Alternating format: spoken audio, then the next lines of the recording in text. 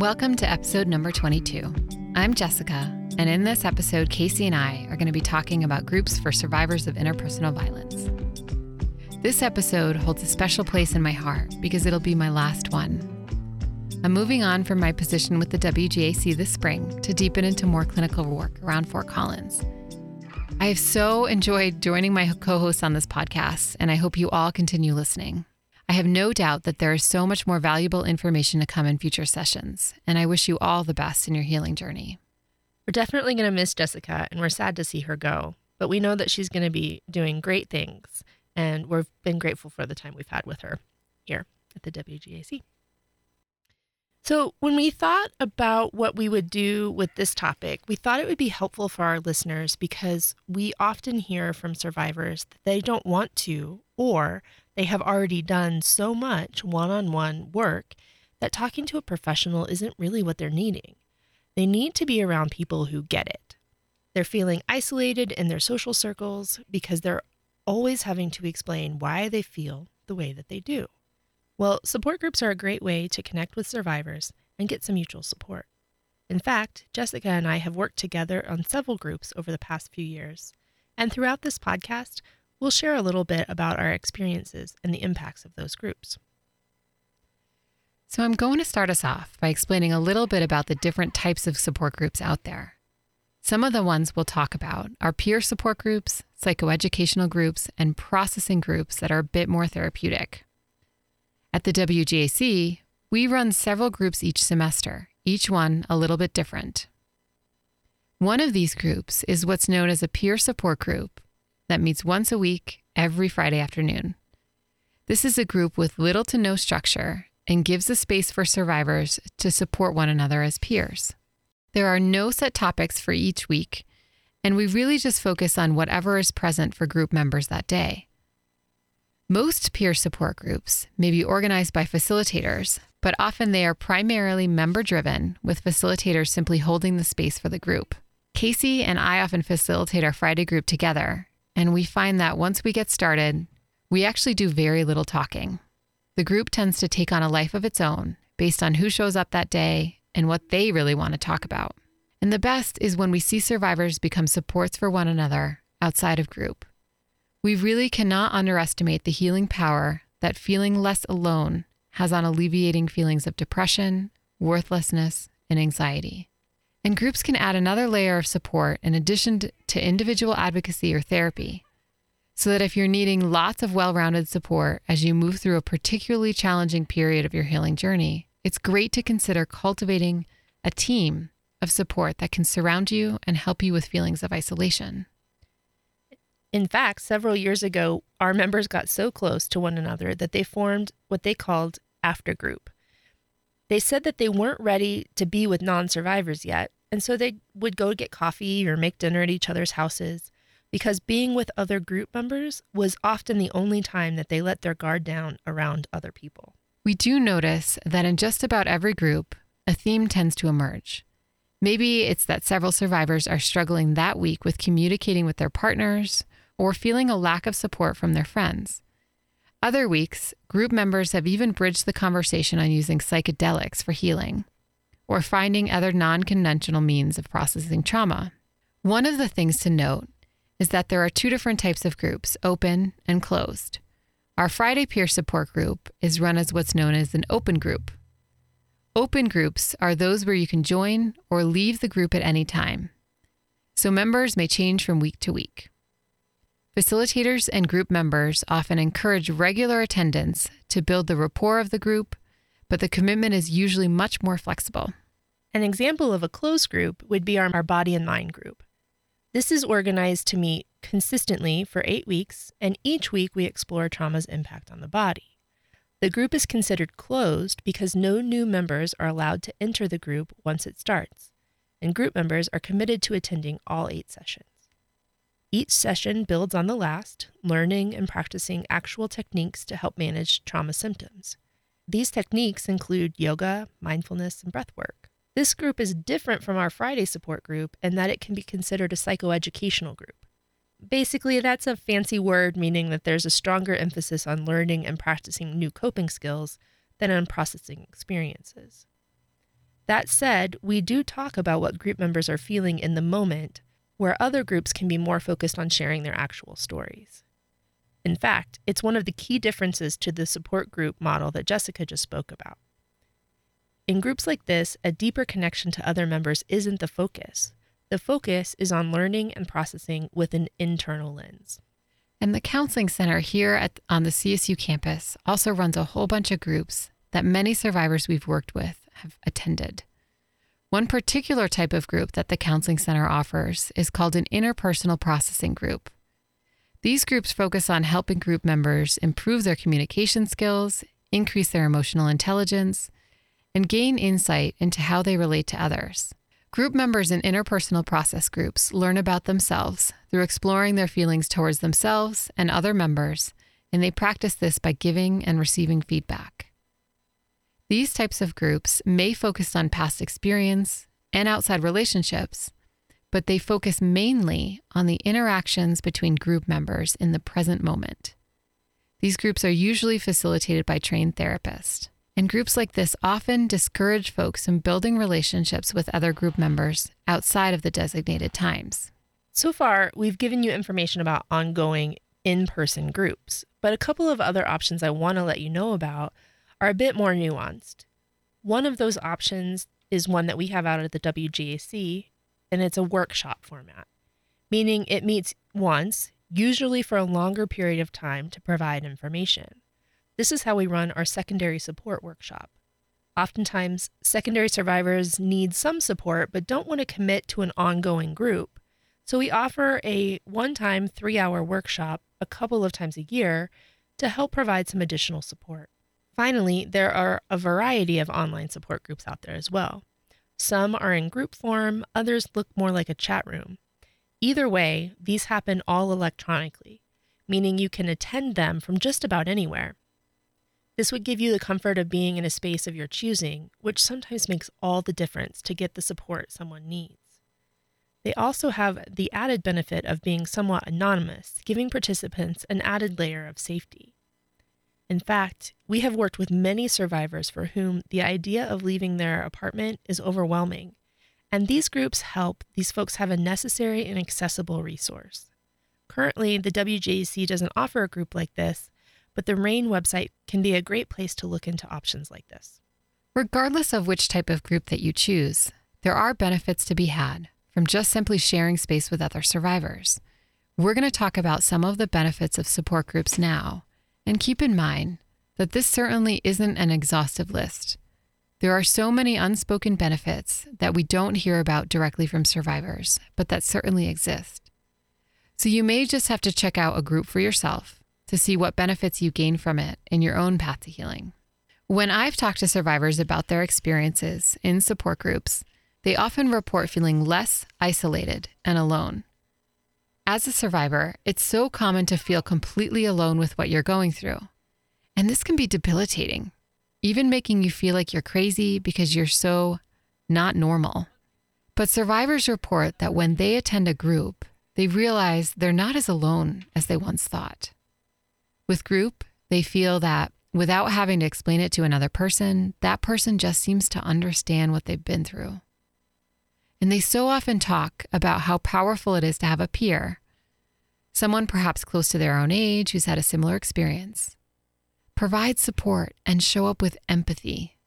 This type of support seems to have a more profound impact than only hearing from a professional, such as a counselor or an advocate. Groups can even provide you with a way to learn new ways of coping that you might not have considered before. By getting in a space where you're able to share ideas and learn what's worked for other people, you can expand your own way of healing. And psychoeducational groups can be incredibly helpful with this too, as the premise of the group is to gain and practice new skills like yoga or meditation.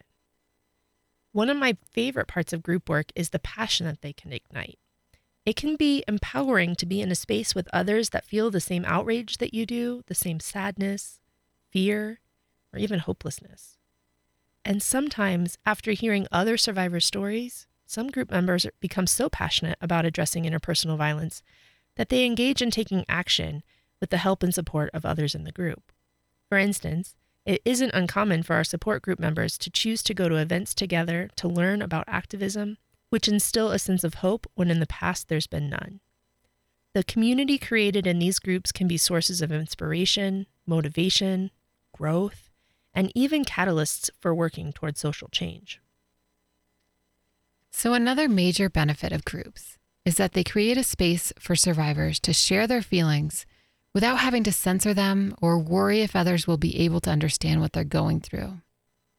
It can be so healing to share what you're feeling with others and be shown love, support, and compassion through your vulnerability, particularly if you've had experiences in the past where loved ones haven't responded well to your feelings or disclosures of abuse.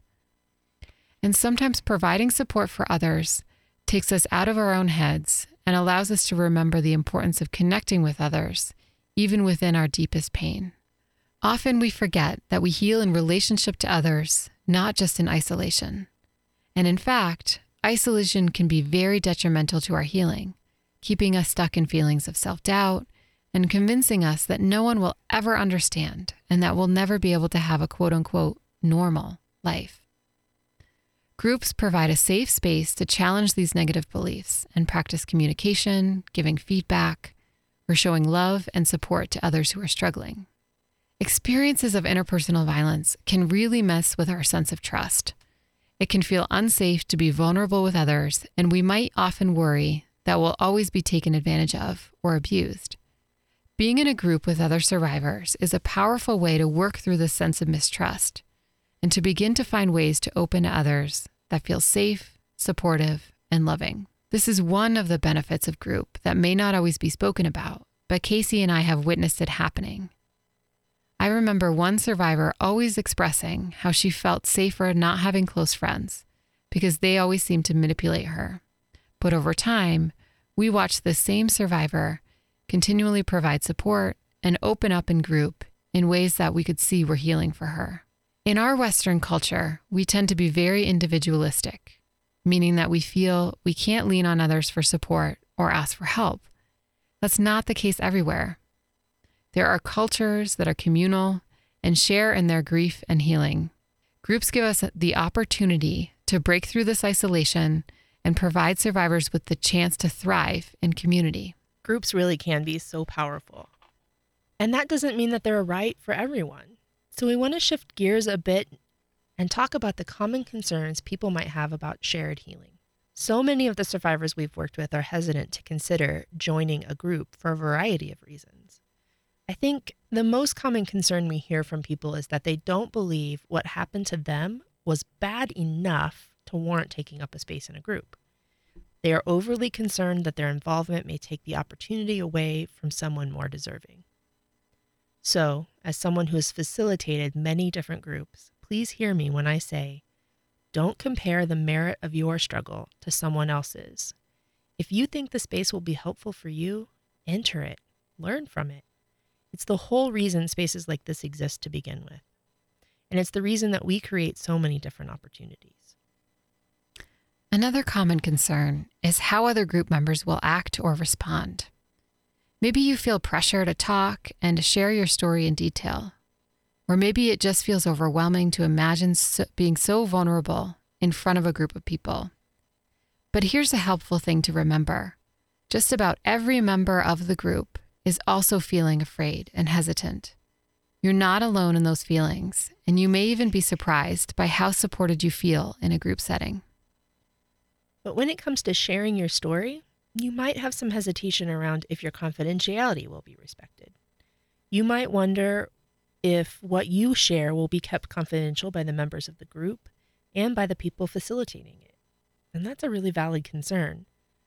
Sometimes groups will have a discussion and make a commitment to each member to not share other people's stories outside of the space. And when you're working with a confidential advocate or a counselor, we are ethically bound and legally bound to this commitment. Yet, other group members are not held to those same legal standards, but they are asked to be respectful of the confidentiality. So, it is important to consider this before entering a new space. And so many of the survivors I've worked with are just on the fence about groups. They don't know if groups are for them, and they're hesitant to join only to test it out. My advice here is to find an open group where you can try it out without the longer-term commitment. I often encourage survivors to try out our Friday group at least once and just see how it feels. Some come once and never come back, while others who are the most hesitant come and are amazed at how much better they feel. So they keep coming week after week. So far, we've explored some of the benefits and concerns with group work. Now, I want to talk for a moment about important things to keep in mind when thinking about joining a group. We mentioned confidentiality as a common concern, and we want to let you know that it's okay to check with facilitators about the confidentiality policy or expectations before you join a group. Always feel free to ask those questions of group leaders and other members to get a feel for how the group will be run. In fact, most groups will have an intake process for just that purpose. It will give you a chance to ask some questions and meet the facilitators ahead of time, but it also will help the facilitators know of important things to be aware about that will help you have a more positive experience. Some good questions to ask might be, is the group peer-led or facilitated by trained professionals? What's the theme or target of the group? Is it specific to survivors of interpersonal violence? What level of sharing is typical in the group? It's also good to ask some logistical questions. How many group members are there? Where does it meet? Is it open or closed? How is conflict handled within the group? Is the group free of charge, or is there a fee associated? In fact, some groups are designed to meet really the needs of important to make sure specific that the identity group is or open intersecting to identities. and respects As an your different example, our Pride identities Resource and Center cultures has a in way coming that out group, feels and the Health affirming to Network you. has groups providing support for women of color and for transgender fluid folks. These are just some of the examples of what exists in our community. Always remember that if you're asking these questions and something about the group, the members, or the facilitators doesn't feel right, it's okay to pass and find a better fit for you. And keep in mind that any group that you enter will likely have a set of group norms that they operate from. These can be expressed explicitly or implicitly. In our Friday support group, we always go over group norms whenever we have a new member join, and just to make sure that everyone is on the same page. At the WGAC, our facilitators and our group members operate from a place of unconditional positive regard. That means that we never dismiss another person's reality and always work to show compassion and non-judgment for where a survivor is at in their own healing. Most groups will operate in this type of fashion, and if they don't, feel free to leave and decide it's not for you. You should never be made to feel judged or criticized for how you process your emotions, understand your trauma, or engage in healing. These support groups are not a substitute for individual therapy or one-on-one advocacy. If you're needing specific support with navigating a reporting process or getting connected to other resources on campus, it may be best to set up an individual advocacy appointment. If you're a CSU student, there are a lot of options for you to attend groups on campus. In the broader Fort Collins area, you may want to consider reaching out to SAVA or Crossroads Safe House to inquire about what groups they have currently running or planned for the future. The Wings Foundation also offers groups throughout Colorado, specifically for survivors of child sexual assault. As always, we'll include the links to these resources in the show notes. If you're outside of CSU, Fort Collins, or Colorado, you can often find groups by doing a simple Google search, connecting with your local rape crisis center, or calling 211.